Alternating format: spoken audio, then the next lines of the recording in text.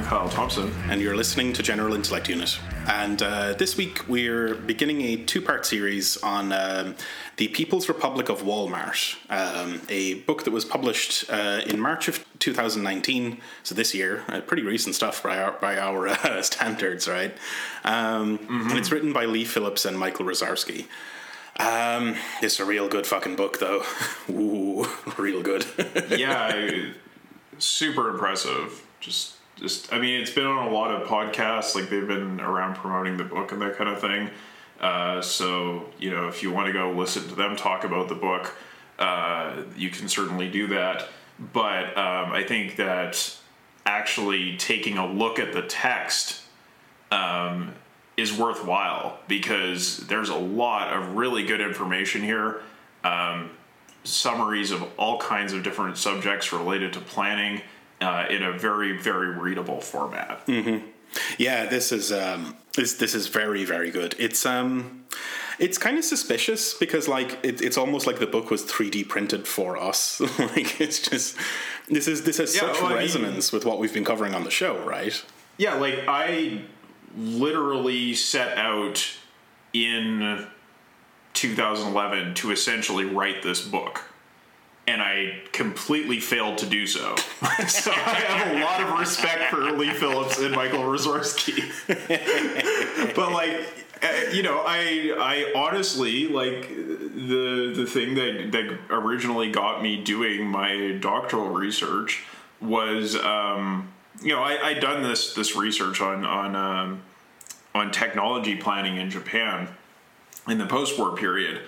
But honestly, I was reading. I was trying to write a paper about Thomas Friedman, the New York Times columnist, and I was reading one of his books, and he was talking about Walmart, and I was like, wait a minute, like this would make for a really good subject in terms of thinking about socialist planning, because you know, they in this book they talk about how they sort of got turned on to this idea by Frederick Jameson, but I personally got familiar with this idea of corporations as sort of a seed for planning through the work of Ernest Mandel. Yeah, I mean, I went and I read about Walmart, and I read Cockshott and Cottrell stuff, and, you know, I did some calculations of my own in terms of, like, well, like, how feasible would it be to actually just, like, use their planning methods for the number of goods that Walmart carries and all this kind of thing.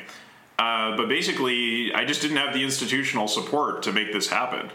So I really am super impressed with this book, because, like, yes, it did the sort of thing that I wanted to do with my dissertation, but beyond that, it does it for a popular audience, and I think, like, that's even more valuable. Oh yeah, totally. Like this is very clear. I mean, it's pretty short. It's 200 and something pages.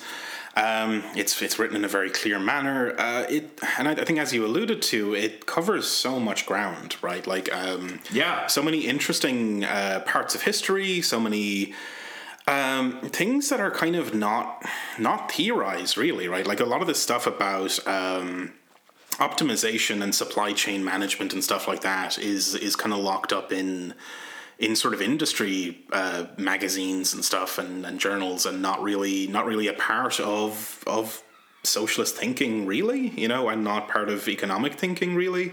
But they weave it in with the history of economic thinking. It's this is good stuff. Strong recommendation. It's a very good point.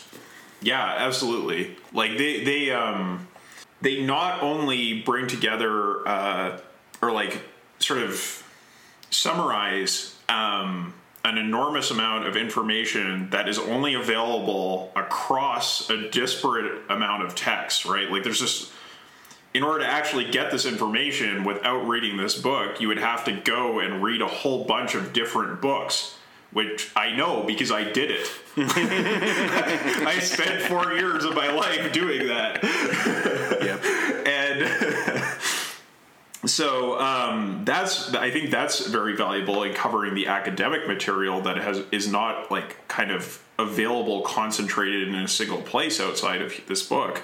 But the other thing you pointed out that's very valuable is that it brings that academic material together with this kind of operations research and logistics literature that exists about like Amazon and Walmart and all that kind of thing, which really helps to sort of liven up and challenge the accepted truths within the academic literature.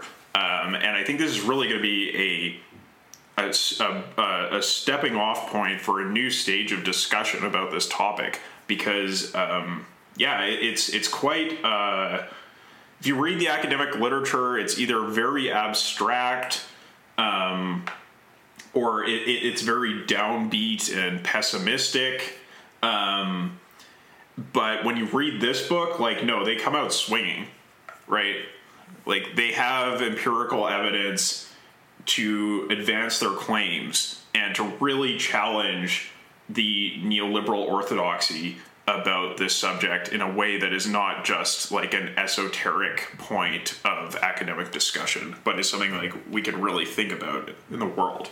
Yeah, totally. It's wonderful. And I guess before we get into the text, we gave away 2 copies of this book pretty recently. We did that giveaway because I'm a fucking moron, and I was so excited by this book that I placed 3 separate pre-orders over the course of 2 years, with like forgetting each of them. And when launch day came, I got a big fucking crate delivered to my house with just 3 of these things in it. I was like, what the fuck?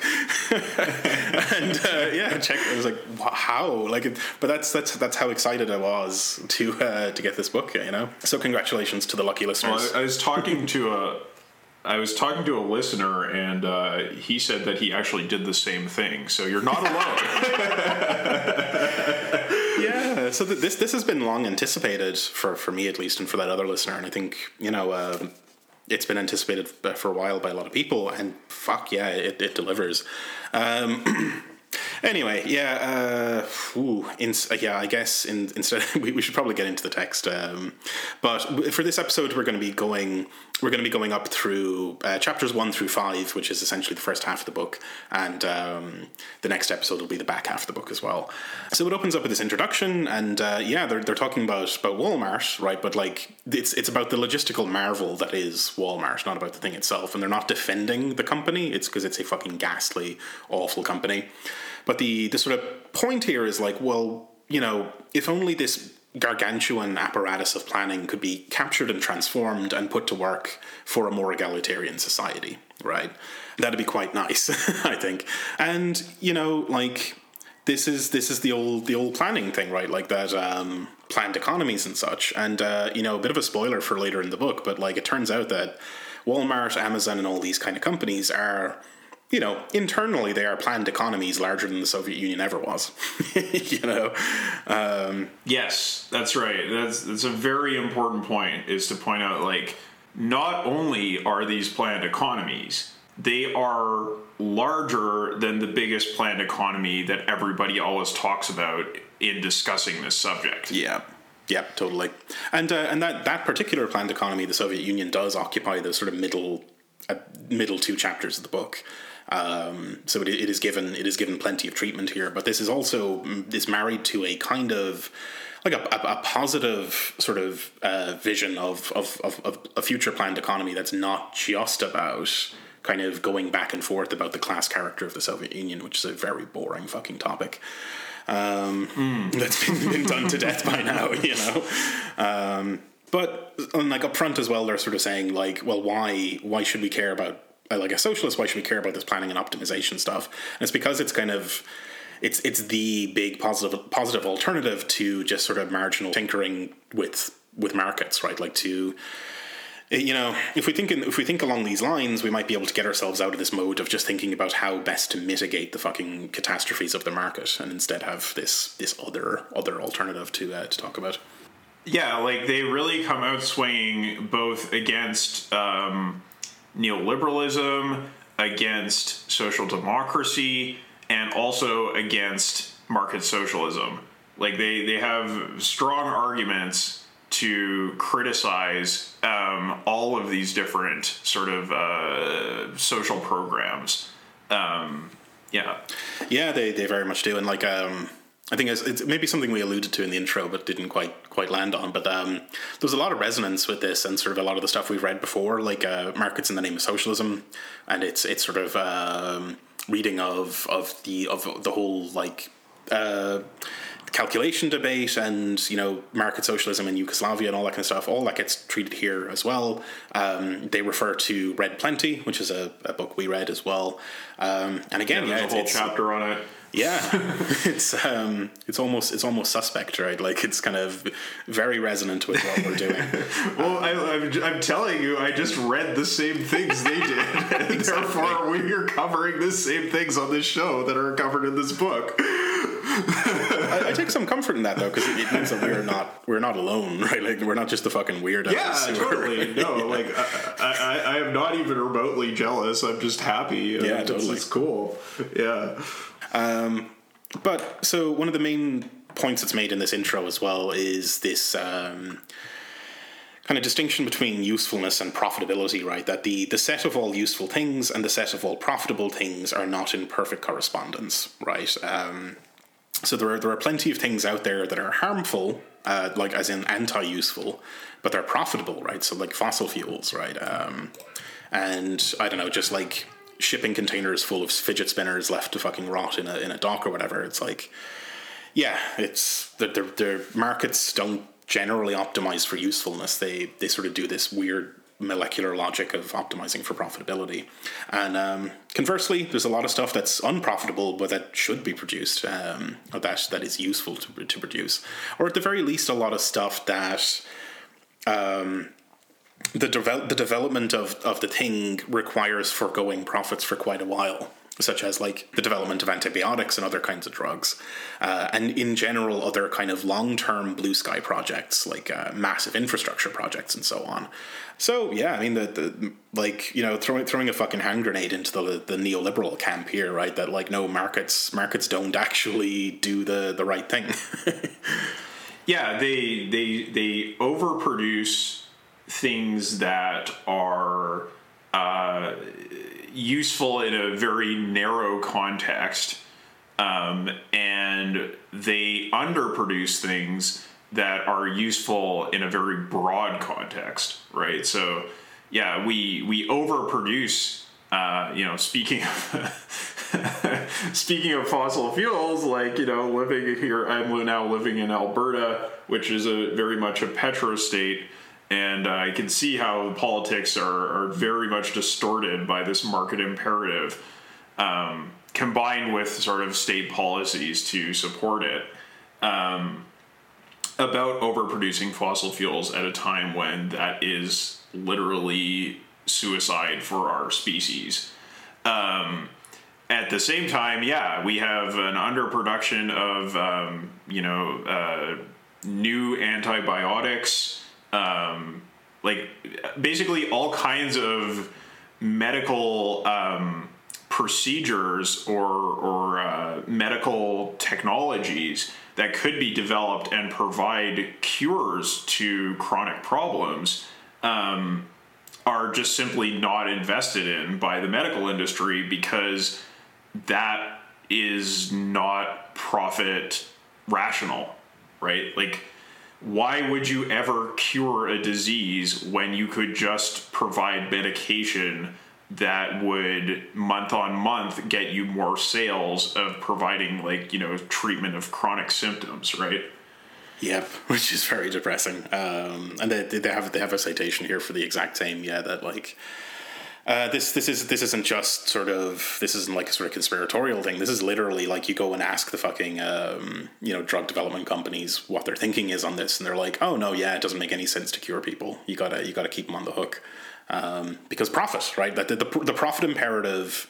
I mean, as we covered in our episode on platform capitalism, right? Like the profit imperative is this thing that conditions absolutely everything in capitalist societies. And it's very bad, Yeah, and the point they make is that that is true of capitalist societies, and it's also true of any market society, right? Like that, it would also be true of market socialism. Yeah, which is the fucking nail in the coffin of that idea. Yeah, so we'll get into that later in the text because there's a discussion about that, but it's a long way down the road. This is a big text. It is very big, and it's like it's so easy to read, but there's a lot of stuff going on in here, and like the usual caveat for the show applies. Like we're going to be skipping details all over the place. Buy the fucking book and read it. I think this is going to be essential ammunition for socialists in the decades to come. But there's another sort of call here to like, well, the alternative to these markets is usually planning, right? But like this planning stuff to us in the current moment seems very kind of musty and old, right? Like these notions of like optimization and all that kind of stuff. But it's a crucial question for us to ask, right? If we're people who care about justice, like the justice of allocation is a very real thing we should be considering, right? That like in our society, the allocation is made according to who can pay for things, not according to like what's actually useful or productive to have. And we need to think about the methods of allocation for our society, right? Which means, planning. And the question being then that, like, well, if we want to plan things, right, like, could the planning apparatus that's used by capitalists every day, could that be used for a more just society, right? Like, could we go from actually existing planning to a new world that's actually kind of based on that sort of planning and is emancipatory rather than the sort of class nightmare that we live in at the moment, right? They also kind of, this is a kind of a refrain that'll come up throughout the text, they're kind of like comparing the ideology of capitalism, right, like, and the sort of notions of ideal markets and all this kind of thing versus the kind of actualities of market societies, where, on the one hand, you have this like ideal of like free markets that are like they achieve spontaneous equilibrium and this sort of stuff. But in actuality, like these markets are maintained, right? Like, and they're constructed.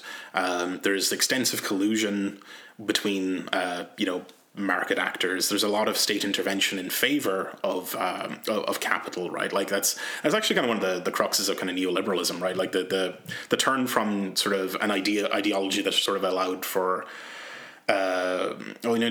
free markets and it'll sort itself out, to one where it's like, no, the state has to be a thing that intervenes on behalf of markets. And engineers markets, right? Like that's very much what we saw come out of that markets in the name of socialism sort of history, right? That you get a shift from the kind of Austrian school libertarian perspective on markets, which is that, we just need markets for everything. Because, markets are the best allocation mechanism, and they're going to create the most just society. That is a thing that basically a lot of sort of lefty market types and libertarians would agree on. They just really disagree on how you get to those ideal markets. And so... in the history of neoliberalism, you get a shift away from that Austrian school kind of perspective, what we often call the libertarian perspective, and towards this kind of engineering mentality, like the nudge mentality, right? Right. Yeah. That comes in of market engineering. Mm-hmm. Yep, totally. And like. One of the sort of core points here as well, and it's again a refrain throughout the book, like they're very thematically consistent here, is that planning is with us now, right? Like inside firms, like there's most economic activity is actually planned. It's not really carried out on the market, but planning has always been with us, right? Like from like way back to like Mesopotamian accounting and planning through the sort of internal planning of households all throughout history. and the sort of intertwining of the history of money with the history of planning, right, as well, where in many sort of cases money took on this role as a sort of like token rationing system, essentially, where, you know, a given token was redeemable for a given amount of grain output and that sort of stuff. This kind of brings up like Graeber's critique of that sort of story that classical political economy tells us about, you know, money originated in barter, right? But that is actually, there's no historical evidence for that. That's a kind of mythology. It's one that you will also find in chapter 1 of Capital, because Marx was just taking up what his contemporaries were talking about. But if you actually go back and look at the historical record, the dominance of markets in history is pretty hard to find. And like you can find examples like, you know, Mesopotamians are mentioned here, but there's also like the Incan Empire was also a massive planned economy. The history is much more diverse, as Graeber would kind of emphasize, I guess, than economists would have you believe. Yeah, totally. But like for all those sort of examples that we have throughout history, like a lot of them, or like even most of them, are like kind of modulo like Graeber's point about like the diversity of human societies. A lot of this stuff is like either in some sort of elite control or is explicitly authoritarian. When we get to, say, you know, the Soviet Union and China and companies, right? Like firms are authoritarian fucking nightmares internally. And that we need a new model of planning, or a sort of understanding of how we could achieve a sort of like emancipated democratic society that is also planned without simply repeating the same mistakes of history again. And that's what the book's going to be about. It's trying to bring together the actuality of massive contemporary planning systems with the ideal of socialist democracy. Mm-hmm. Yeah. And this is, this is also resonant with a lot of stuff we've covered, right? But it's also like, I mean, if you go back to sort of Marx's thing about like the dialectical thinking of like you hold the bad and the good in your mind at the same time, and recognize that the situation you're seeing might be the potential flourishing of a very good thing that might be able to cast off its sort of bad shell. Yeah, and I think that the thing that most of the literature discussing this misses out on, which this book brings up, is more of like those existing potentials, right? Like the things that actually exist now that you can find that dialectical moment in, which is largely ignored in a lot of the discussion of this stuff. Yeah. Which brings us on quite nicely to chapter 2. Could Walmart be a secret socialist plot? And the answer is yeah, pretty much, right? The initial touchstone here is Frederick Jameson, who sort of posed this question like in and around the 70s, right? Like of kind of like is this in fact like the sort of seeds of a communist future? There's a really nice point here, though. Like it's from Jameson that like in the latter half of the 20th century, and especially and even now, we've kind of lost sight of any kind of utopian thinking, and that there's potential for like spotting the seeds of the future in the present, right? That like that's where the utopias might be. And yeah, it's like, you know, he has this essay, Walmart as Utopia, in which he's sort of going over this thing of like, yeah, it's this like Walmart as an example of this kind of this coordination and planning might well be a blueprint for the future. Mm-hmm. Yeah, because, you know, it is a transnational planned economy that is coordinating production over the entire planet, right? And that is a pretty impressive example to look to for socialists, because, you know, ideally when we think about socialism, we think about a world system, right? Like an entire global socialist production system, not just socialism in one country. Yeah, which we know doesn't work. Yeah. It does not work.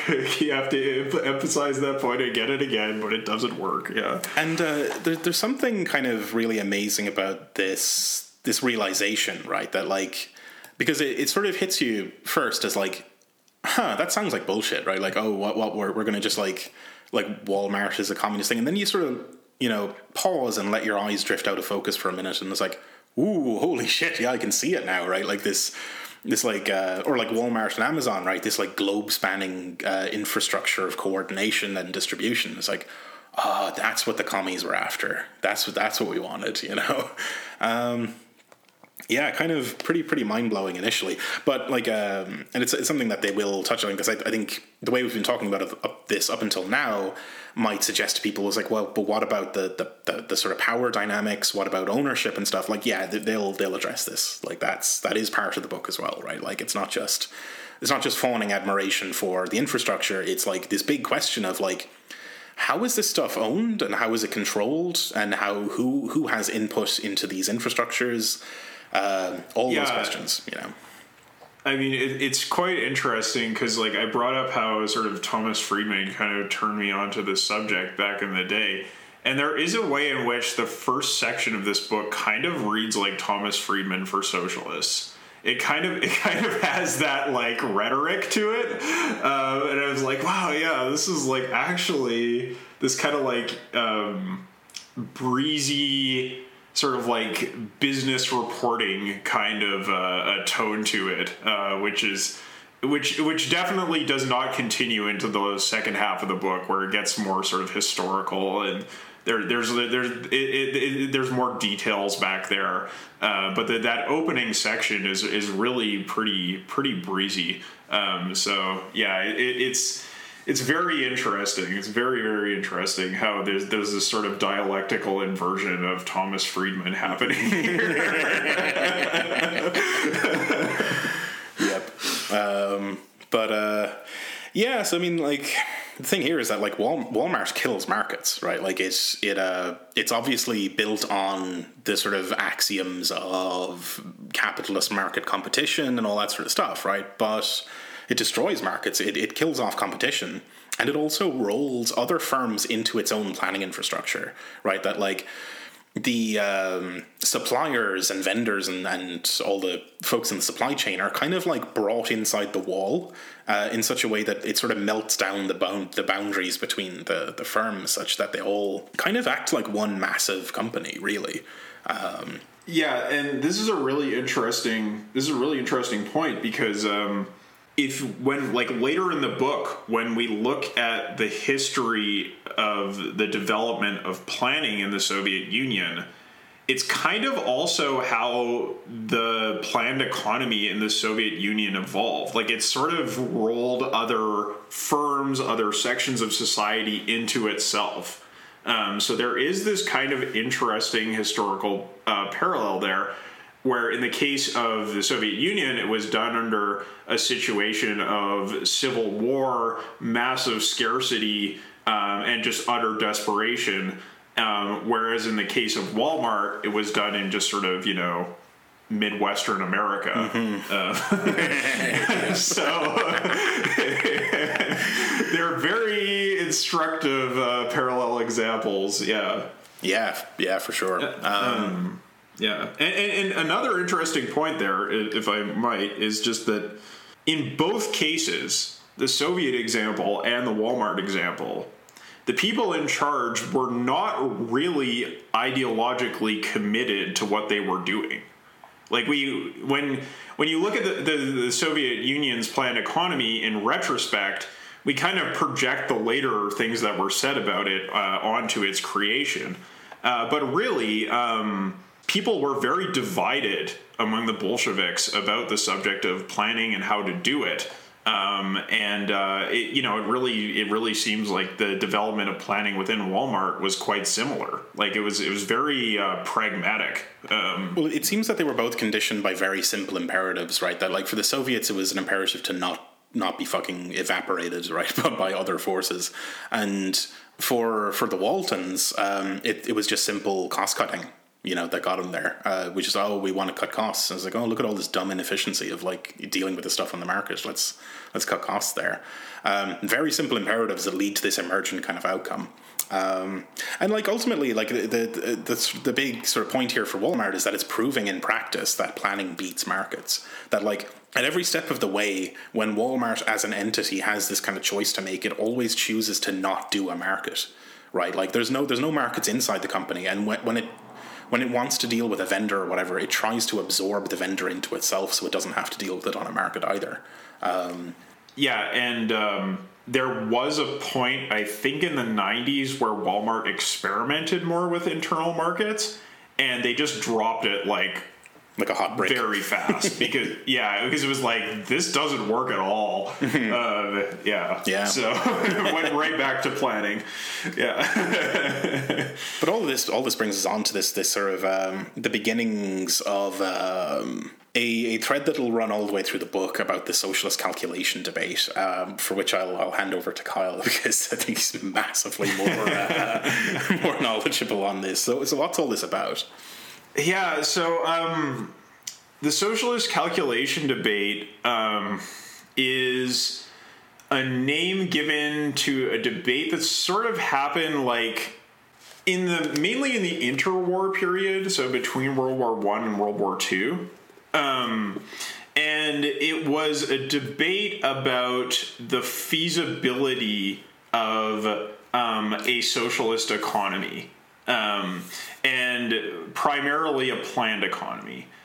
So the way that this got going was initially, or I guess, that's a simple oversimplification, but we can start here.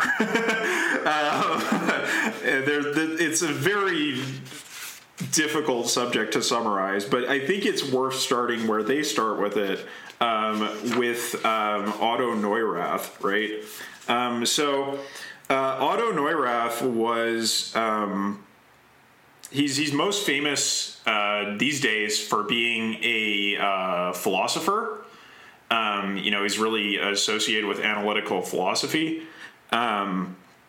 but he was originally trained as an economist, and he came up with this idea that situations of war create the need for an economy in kind, which means an economy that is unmediated by money, right? Essentially what we would call a planned economy.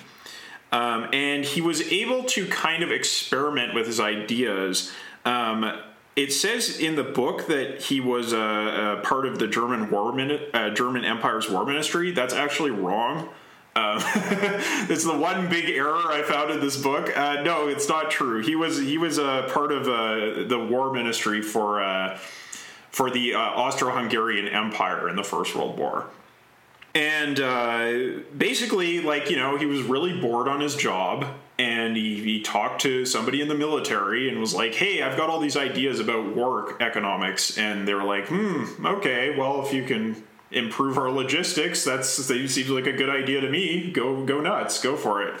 And so he was kind of able to experiment with his ideas a bit there in terms of planning the war economy, and he did go to Germany and actually have some interactions with the Germans as well. After the war, I think he was really quite disappointed with the way things had gone.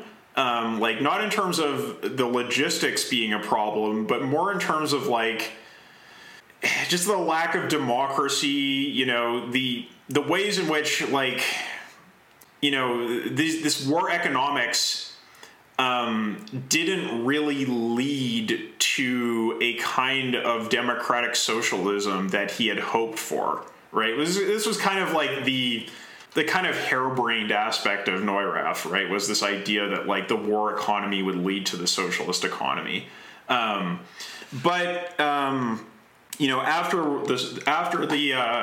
the First World War, you have the German Revolution, right? The kind of failed revolution, socialist revolution in Germany. and the Hungarian Revolution. And amidst all of this, Neurath ends up in Bavaria, which was kind of a separate country within the German Empire, and which had its own Soviet republic for a very short period of time. And Neurath lobbies very hard to the leadership of the revolutionary faction to implement his ideas for an economy in kind within the Bavarian Soviet Republic. And so he actually gets put in charge of this effort. The revolution fails. Obviously, it didn't go super well for a number of different reasons. Didn't really have too much to do with Neurath. It was more about infighting, and it was a mess. It was a complete mess. Actually, this was what destroyed Neurath's career as an economist, because after that he was blacklisted from ever teaching in universities again, because he was tainted with this sort of commie brush. But it was around this time that his ideas started to kind of get more discussed. And another Austrian, Mises, who people probably know way better than Neurath, kind of started to respond to his ideas, right, about an economy in kind. And so that's when the socialist calculation debate really got kicked off. You have Neurath on the one side, who's arguing for an economy in kind because it's going to be more democratic than the market, in the sense that people will be able to vote on the use values, on the uses, on the things they actually want, right? As opposed to just kind of engaging in this arbitrary market system. And Neurath was very interested in democratic rationality throughout his entire career. He was really interested in using statistics, in communicating ideas to the public, in trying to create the institutions of mass democracy. And his economics, aside from the whole thing about war being super great, basically are coherent with that, right? Now, Mises was, sort of one of the leading lights of the Austrian school. He was by far the most extreme member of the Austrian school. They were both living in Vienna, because after Neurath left Bavaria, he was rescued basically by the Austrian Social Democrats, and he went on to go work in Vienna. So the two of them were both there, and Mises was, as he's known, he's an extreme libertarian, right? And so he was trying to refute Neurath's ideas about socialist planning, and that's really where that first stage got kicked off. So what the substance of the debate was that Neurath was okay, we're going to have this economy in kind. There will be statistical work that will be done by a central calculation bureau, and basically people are going to have democratic deliberations about the sorts of things that our economy should produce. And central to that effort is the requirement that plans be drawn up according to some kind of mathematical calculation procedure. Because if you can't figure out what you need in order to produce a certain package of goods in the economy, what the inputs are for all of those outputs, then you can't coherently make a plan without a market, right? Or you just can't coherently make a plan at all. And so Mises attacked Neurath on this point of calculation. And he basically said that, it's just so impractical. How could you possibly ever do that calculation, right? That's absurd. We just couldn't do that. And then, because it's impossible, what's going to happen is that the socialist leadership is just going to start making decisions by fiat, and then it's going to become an autocracy, and it'll be way worse than the market ever was, right? That was basically Mises' argument. And, you know, at the time, they were both sort of looking at the example of the Soviet Union in the background, right? As like, you know, this kind of thing is sort of happening in the background, but they didn't have any firsthand experience of it. They were just kind of like looking at it as an example way over there in Russia. But, you know, that's why there were stakes here, right? And like on both sides of the debate, there's this concern with like loss of fidelity, right? That like for Mises, that like the bureaucrats would have bad data, like they wouldn't have enough data, there would be a loss of fidelity in like the information. And then on the other side, there's also a concern with that like prices lose information, right? That like there's, I mean, they definitely do, right? There's a huge amount of stuff that's packed into one number. Yes. So the point where Mises was criticizing Neurath for saying like the bureaucrats are not going to, you know, in our sort of cybernetics terms, like have the requisite variety to actually deal with all of this data, right? Like that's just not gonna, they're not gonna be able to make sense of it in any kind of useful way. They're going to lose, it's gonna be a very lossy process, as you said. With Neurath, the rejoinder was very much like, well, prices are already extremely lossy, and that is why I was engaging in this whole process in the first place, because Neurath was definitely not a authoritarian. He was very much a Democrat, and he really cared about people's ability to express their needs and desires in society. And he saw how a price system does not allow for that kind of expression, contrary to, you know, the sort of like neoliberal rhetoric that we have these days about consumer sovereignty and consumer democracy and all that kind of thing. He wasn't having any of that. He was like, no, like actually interacting with a market is really a massive mutilation of people's capacity to be free, right? To have an actual freedom in society. He wanted a society where people would be able to live the kinds of lives that they wanted to live, as opposed to being, you know, having to just conform to the market standard at all times without any kind of reason going into the process. Yeah, totally. And like, what's kind of funny here is that like the whole quip is that like, oh, you know, socialism works in theory but not in practice. But then the fucking Walmart and Amazon and stuff prove that planning does work in practice, right? That like internally they're planned economies, right? Like that's exactly right, because we have so this was already considered to be in most of the 20th century.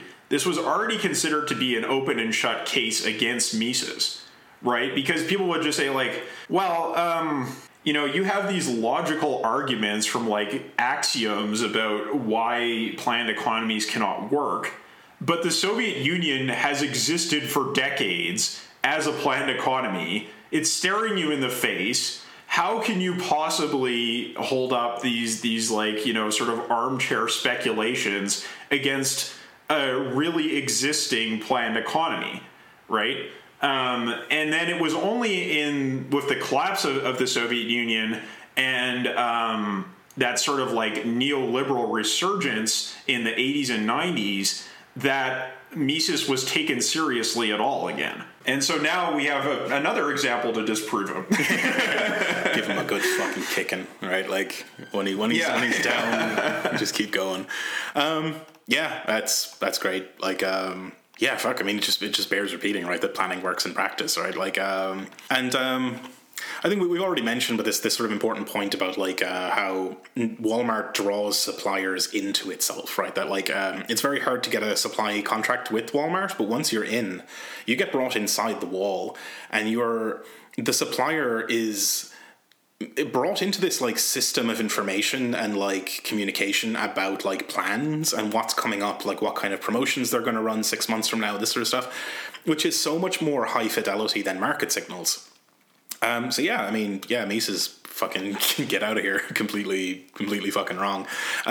They do have this like wonderful section as well about this absolutely comical counterexample of like Sears, like the department store in the US, being completely it just destroyed itself completely by it got taken over by this fucking Ayn Rand asshole, like who was big into this objectivist fucking market stuff, and created a like internal market pitting departments against each other in competition and all this kind of stuff. Completely fucking failed. It was supposed to be a demonstration of this, like the effectiveness of these fucking anarcho-capitalist fucking libertarian principles. Crashed and burned. Horrendous. Yes, this is a really interesting example, because unlike Walmart and unlike the Soviet Union, the implementation of this organizational plan in Sears was truly ideologically motivated, right? Like it was from the get. It was not driven by any kind of pragmatism. It was driven purely by Austrian school ideology, right? Brain poison. And the implementation of their ideas against all evidence and accepted practice in this truly kind of Bioshock-esque way. Fuck. Yep.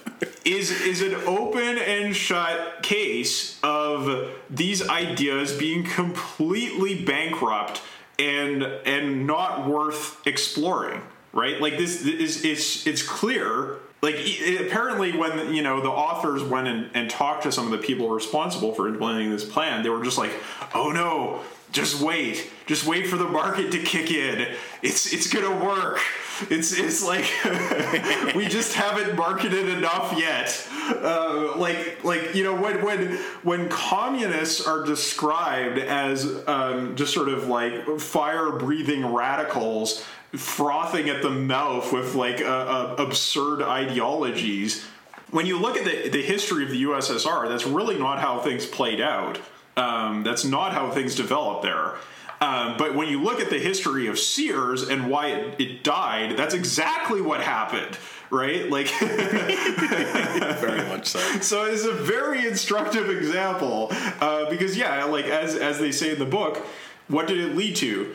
Massive inefficiencies, duplication, waste, incoherence. All of the managers were at war with each other. They were trying to hide information from each other in a very similar way to people point to with the Soviet Union for how like information was withheld from Gosplan all the time.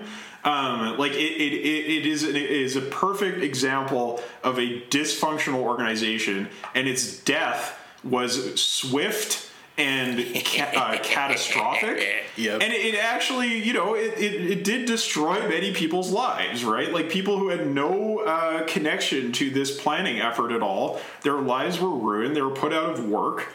And it certainly damaged communities.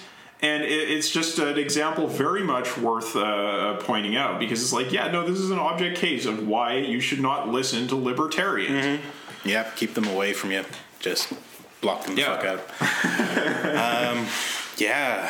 Great stuff. Really, like this is like, as you said, right? Like it's kind of tragic. It's definitely tragic that like people got pretty badly hurt in this, but like it is a laugh a fucking minute. Like reading this thing, it is. I was in stitches, fucking laughing. Buy the book, everyone. So chapter 3, then, Islands of Tyranny, opens up with this kind of really nice thought experiment from Herbert Simon with like, if the world was viewed from outer space by like an alien intelligence, whatever, and it was looking at the kind of economics of the world, what would it see? And the classic answer would be, it would see these little nodes that are connected by, red string like market sort of interactions. But his case here is actually quite the opposite, that what it would see from above would be these big green blobs with like internal structure that are firms and companies joined together by really tiny little connections that represent the market. That like in essence, right, it's the organizations that come first, and it's the network or the market that comes second. And this is where we get introduced to this wonderful term of like islands of conscious power, right?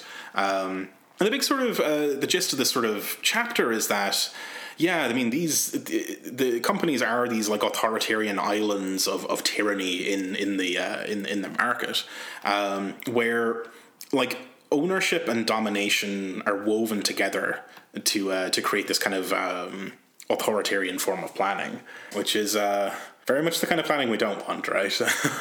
Oh, absolutely.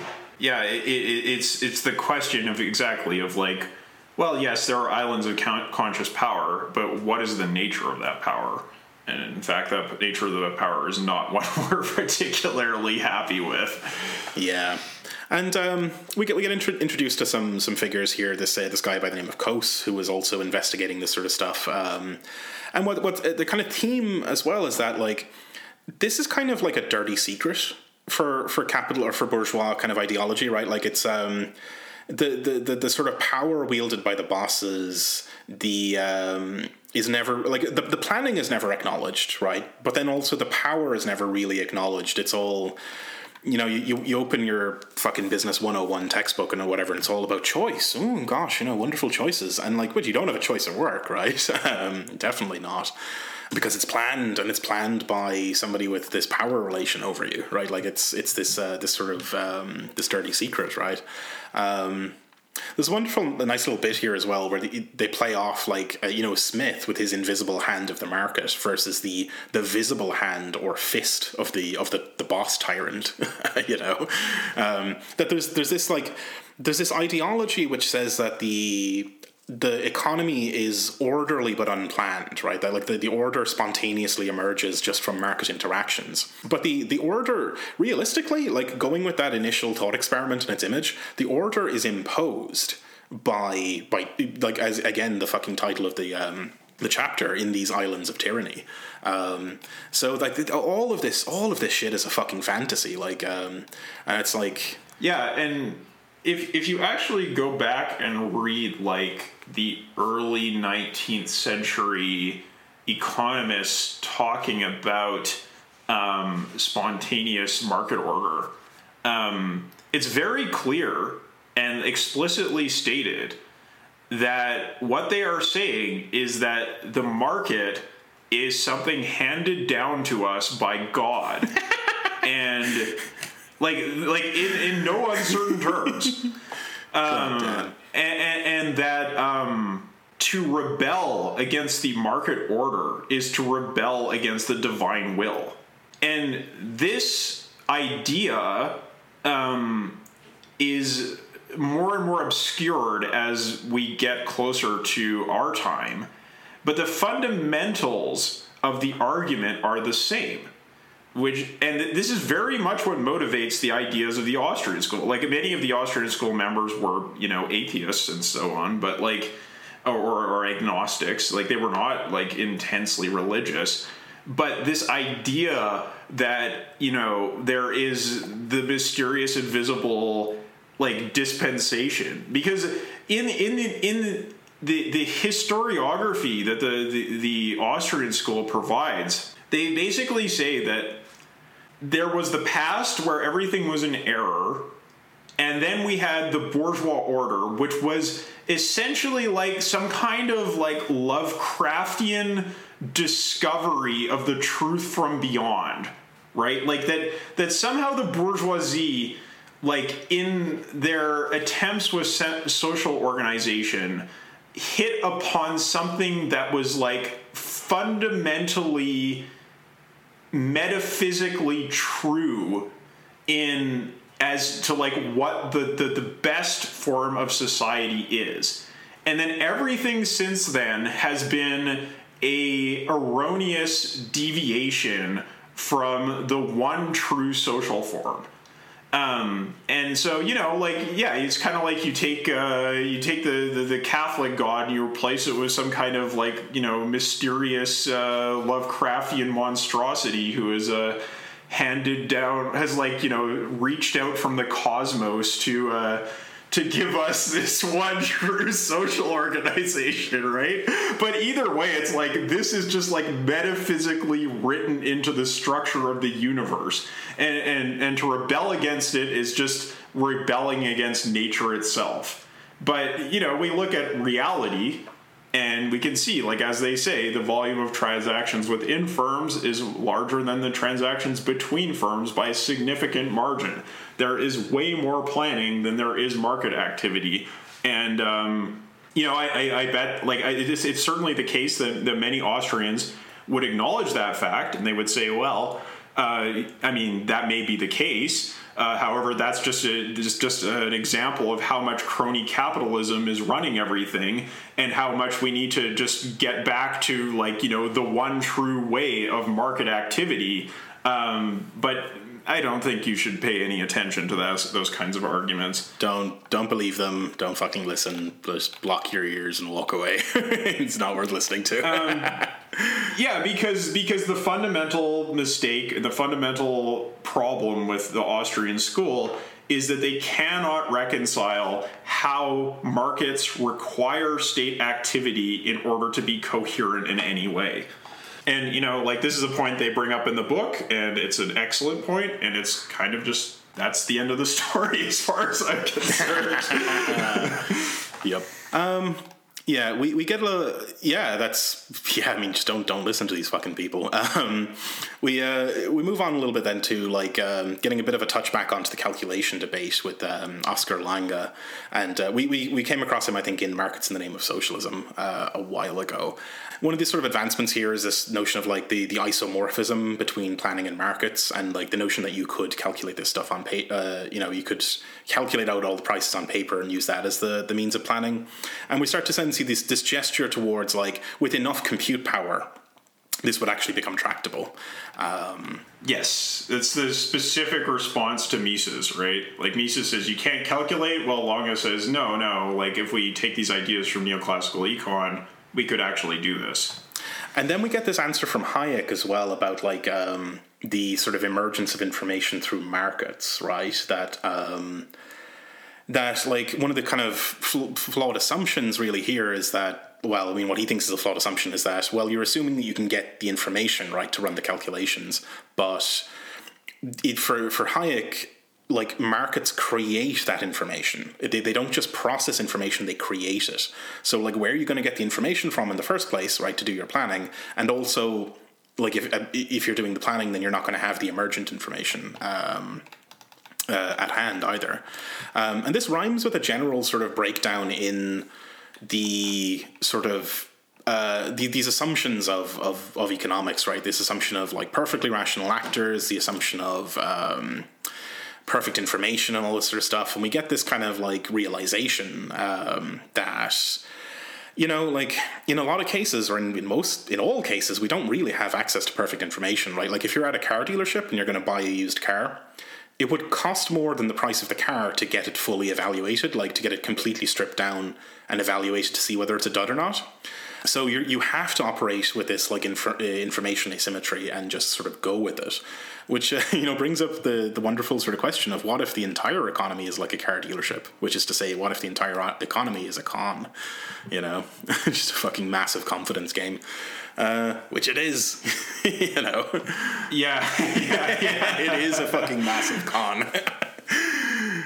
Yeah. Oh, yeah. And this question of information becomes very important for sort of, like, neoclassicals, and they start to kind of go off and tinker with that idea of holding in their minds the perfection of the ideal market, and then looking at our fallen reality and trying to come up with ideas for how to reconcile our fallen world to the true perfect world of the neoclassical market model. And that's generally the way in which sort of mainstream econ proceeded for most of the 20th century. Yeah, totally. I think there's a really nice kind of bit here later on where they're kind of tying back the power and coercion threads together. That, like, some of these economists like Coase, they thought that like, oh well, the reason these companies are planned internally is because they want to cut down on costs, right? That like it's just cheaper because markets introduce frictions. But we get our old boy Marx, right, who sees the same thing but sees it as being the planning of exploitation. Yes, that's why the planning is done, right? That like to extract surplus value, and this is where the mask slips, right? Like the mask falls off and the bullshit is scraped away and the truth is revealed, right? That this is like these islands of tyranny plan exploitation. They plan the extraction of surplus value. And that, like, if you want to like, again, right, our profit imperative, right, it is imperative that you, like, operate efficiently to get this profit, and that efficiency requires the planning and discipline of the extraction process. So they're, like, fucking, slam the book closed. It's everything you want to know about these islands of tyranny, right? Yeah, that's right. Like, that's why it was so important to reject the labor theory of value and, basically come up with sort of elaborate economic justifications for why exploitation doesn't exist. Just mad shit entirely, yeah. Completely crazy. Yeah. The history of this stuff is such a fucking clown show. Like, it is ridiculous that this stuff could stick at all, because it's just on its face absurd. Like, oh damn. Yeah. It seems to me that like what you see with a lot of this history is that you have these rather absurd theses that the right comes up with in response to the socialist project. And when the socialist project fails, as it so often does, people go to these right-wing justifications to rationalize what happened. And they come up with very muddle-headed understandings of what happened. And I feel like that's really the case with, like, because the thing with the socialist calculation debate is that it kind of ends inconclusively with the end of the Second World War. People just kind of drop the subject. Because, like the Cold War comes in, you can't really have open discussion about anything, and then people just kind of get on to their business of trying to get their careers going and survive and all that sort of thing. And then when the Soviet Union collapses, you get those arguments from the socialist calculation debate revived as like, well, now we can make sense of what happened because we have a theory, right? But the theory just does not really have much explanatory value when you look at the actual reality around us. Mm-hmm. Yeah, totally. This chapter wraps up then with again the sort of refrain that like these islands of tyranny do contain the sort of seeds of a possible better future, but like you'd have to scrape off the tyranny and like harness this potential in an actually democratic sort of way. Chapter 4 then brings us on to chapter 4 is called Mapping the Amazon, and we're going to talk about Amazon. One of the, like, I mean, we're all familiar with Amazon, right? It's this fucking gigantic sort of, what is the way it's put here? A vast, networked, intelligent engine for sating consumer desire. Like, so it's this colossal infrastructure for distributing goods. The sort of thing we're going to dwell on here, though, is that, like, they are, how it ties in with this calculation debate, right? That, like, they're, again, riffing on this theme of, like, oh, well, planning works on paper but doesn't work in practice. But, like, Amazon is using huge amounts of data and novel computing solutions to solve these problems in a way that's tractable, right? Like, so we're talking about these like optimization problems, like that are often regarded as being like unsolvable in the perfect case. But if you make some approximations and you're kind of clever about your data, they're tractable, right? That like this is shifting away from the whole notion of like perfect information, perfectly rational actors, perfect solutions into good enough solutions. And the thing is that these good enough solutions vastly outperform markets, right? Like they completely blow markets out of the water. Even like middling solutions to these problems completely outperform markets. It's remarkable. One of the concrete things here, though, is that like, and this one, I think that concretely kind of proves Hayek wrong, is this the way their recommendation system works. with this, like, what they call item-to-item collaborative filtering, which is to say that, like, the recommendation engine isn't driven by, like, assigning items to categories and, like, linking up creating a representational model of the linkages between items. The recommendations are emergent from, like, actual purchase behavior. So the system doesn't know the relationship between a bicycle and a puncture repair kit. The connection is inferred dynamically. And this fucking blows Hayek out of the water, right? That, like, you can, like, have a non-market way of creating this massive information repository about needs and desires and the satisfactions thereof, right? Yeah, exactly. It's a practical rejoinder to Hayek's theoretical point, right? It's, Hayek has this kind of epistemological point about why socialism can't work. But then you actually look at the reality of this recommendation system, and it is very much doing the sort of information production that Hayek attributes to the market. And, this really dovetails with our discussion of platform capitalism too, right? Like, that discussion of data and the discussion of the working of data, like, all of that stuff is information production in a way that offers a meaningful response to Hayek's sort of, like, claim of an exclusivity of the market's capacity to do that. Mm-hmm. Yeah, totally. It really is, and it's almost as if he might have been some sort of right-wing shill that had a very particular interest in preserving the market status quo, right? Almost like he might have been biased, Well, I don't want to get on a huge diversion, but his biography is pretty interesting because he was a socialist until he met Mises. And then Mises just kind of warped his brain. Nice. Like, as Mises was wont to do, he was a very determined arguer of his points. And actually, Austrian school people often view Hayek as, like, a kind of heretic. Because he's not close enough to the truth of Mises. These people are nuts. It's pretty interesting.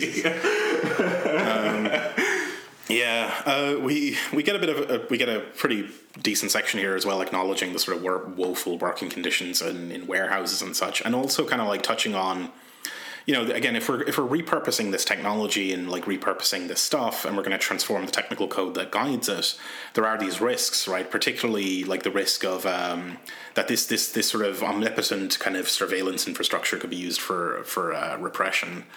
And, like, it's good that the authors do touch on this stuff. Like, they're not completely Pollyanna about this. It's just like, like, there are risks to this stuff, and that's kind of to riff back on Stafford Beer, right? Like, in his thing of, like, this is why you lean in, this is why you engage in science, because yes, the scissors are sharp, but that doesn't mean you shouldn't use the scissors, right? Like, it means you have to be fucking smart about how you use them, and do so in a deliberate way rather than a crazy sort of stochastic market-based way. Would you trust a market solution for scissors in your fingers? I wouldn't. Right, like, stochastic processes aren't fucking good at this stuff. The final chapter that we'll be dealing with in this episode is chapter 5, Index Funds as the Sleeper Agents of Planning, which is interesting, right? The gloss of the argument here is that the financial system is a planner, right? Like, and it abstracts over the differences between particular firms so that, if somebody is investing in a particular airline, they want that airline to succeed. But if they're investing in airlines in general through this index fund, they kind of don't give a shit about the competition. Like, it's sort of like, if you zoom out far enough and you kind of look at this thing, it's like a sort of planning system that adjusts the ratios of investment between sectors, which has this seed of potential for communist planning. Yeah, the argument there is sort of like the central banks direct the overall planning effort of the capitalist system, and the large index funds are like the second level of that planning effort. And this sort of argument can be overcooked a little bit and go into a sort of realm of, like, oh, well, actually competition doesn't exist. But, like, no, like, it's like a dogfight in which you own both of the dogs, right? Like there's a sort of comical kind of unification of the ownership, yes, but the violence is still very real. Like like all of those airlines are actually still competing with each other, but yes, there is this abstractive layer that like kind of nullifies some of the effects of the competition and sort of unifies sectors. It's sort of what ends up happening is that rather than having particular capitalists directing firms and being in conflict with each other, you have sort of like a general class dictatorship over the sector, and it's very incestuous, right? That they're all on each other's boards. Yes, there's so much cross participation of boards of directors within sectors and across sectors. And that does make a certain amount of sense, given that people are getting paid out of index funds, which have a very general representation of the capitalist class interest. But the fact remains that they represent the capitalist class interest, which is to extract surplus value.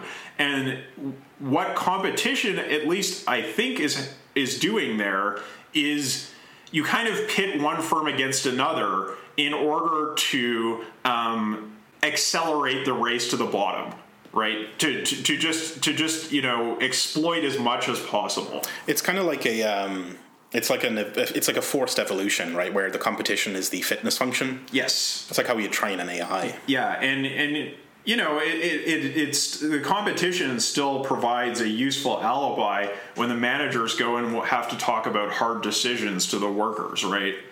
Like, oh, well, the competition, those guys over there, well, they don't, let you go to the bathroom when you're working. So I guess we're just not going to have to go to the bathroom. Mm-hmm. Sorry.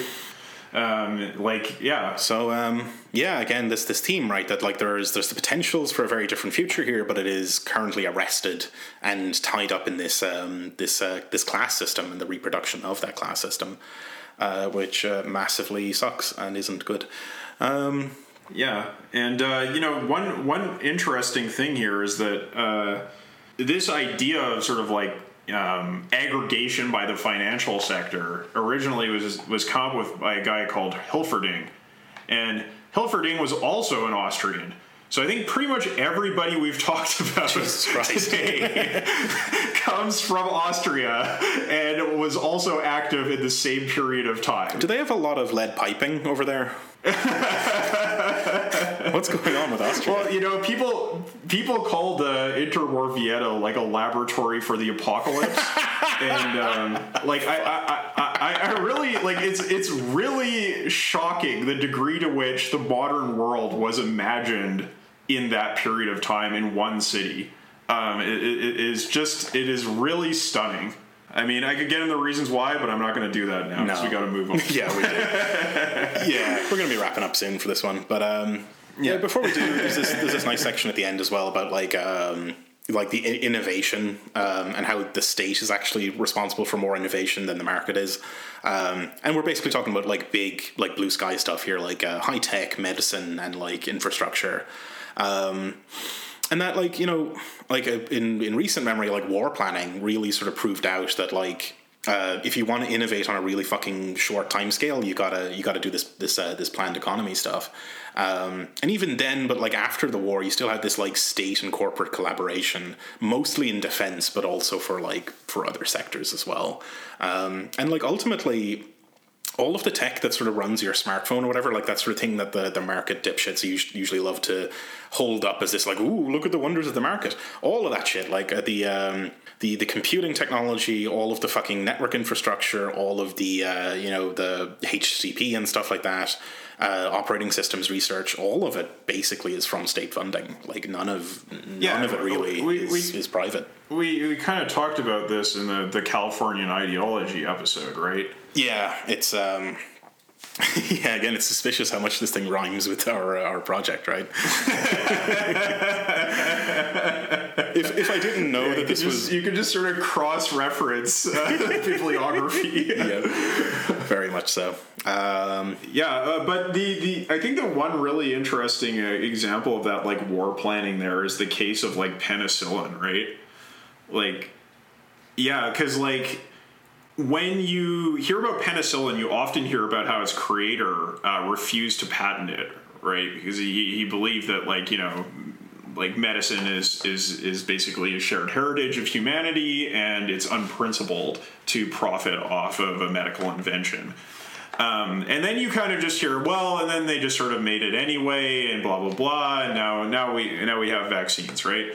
Well, the real story there they kind of get into in this chapter, and then they describe, like, how much difficulty there was about coercing capitalists to produce this desperately necessary medicine, because, you know, basically, if you got a bacterial infection and there was no treatment, there were no antibiotics, it could be just a minor wound you received in war, and you would be dead. And so the utility of this medicine for the war effort was completely obvious. But it required just, like, an enormous amount of state coercion within the United States to actually make the thing happen. So that's the part of the story that's usually left out when it's described, you know, how we got penicillin, how we got antibiotics. Yeah, and I think, like, they quote as well from, like, the sort of reports back from the firms that were approached initially, and they really shop it around, but they were like, you know, this stuff's really hard to make, and you got to keep the light bulbs this exact temperature, and, like, you know, just like these sort of, like, you know, capitalists sort of just, like, sulking about how difficult the innovation was or whatever, like. These work-shy fucking skivers that, like, of capitalism, right? Like, they're like, no, but it's a lot of work to actually research it and to scale up production. And it basically took the government putting a fucking gun to their heads and saying, you're going to scale up production on this stuff to make it actually happen. Yeah, and also planning it, right? Like collaborate, like, planned cooperation and collaboration between these firms. Mm-hmm. Yeah, but, like, it's remarkable that, like, that all had to be planned and it had to be fucking forced through, right? Like, this notion of, like, the market as this dynamic force that'll like just completely, you know, pump out innovations night and day. It's like, it's really not the case. Like, these. Yeah, and, you know, just to respond to, like, the Austrians' point, it's like, where were the price signals that indicated the necessity for a good that had not even been produced yet? like how was the market ever going to get you penicillin to fight the Second World War? Yeah. It just wasn't. Oh boy. Yep. Fuck those guys. Oh god damn. Yeah, I think that's where we're going to leave it for this episode. This is a fucking great book. Like, I know we end up recommending pretty much everything we read, but this really is one that I think is going to be valuable ammunition for socialists in the decades to come. Like, you really do need to get the book and read it and become familiar with all the stuff in it, and then just, like, mercilessly shoot down every fucking libertarian argument you can come across. Like, just quote this thing at length. It is wonderful. Yeah. No, it's excellent ammunition for the struggle. Mm-hmm. And we'll be back in 2 weeks with the back half of the book. Thanks, listeners, for coming along with us. And if you'd like to follow us on the internet, we're on Twitter at GIUnitPod. We're on Facebook as General Intellect Unit. We have our website, generalintellectunit.net. We're on all the podcast apps, so, you know, do the whole like, rate, subscribe thing. Or share us around with your friends. It's probably the best way to help the show. And the second best way to help the show is to go to patreon.com/generalintellectunit and throw us a couple of bucks a month to help with, the price of books and the price of 3 pre-orders for books. And the price of shipping out the prizes, all that kind of stuff. Anyway. But thanks for listening. We'll catch you again in a couple of weeks. Bye-bye. Bye.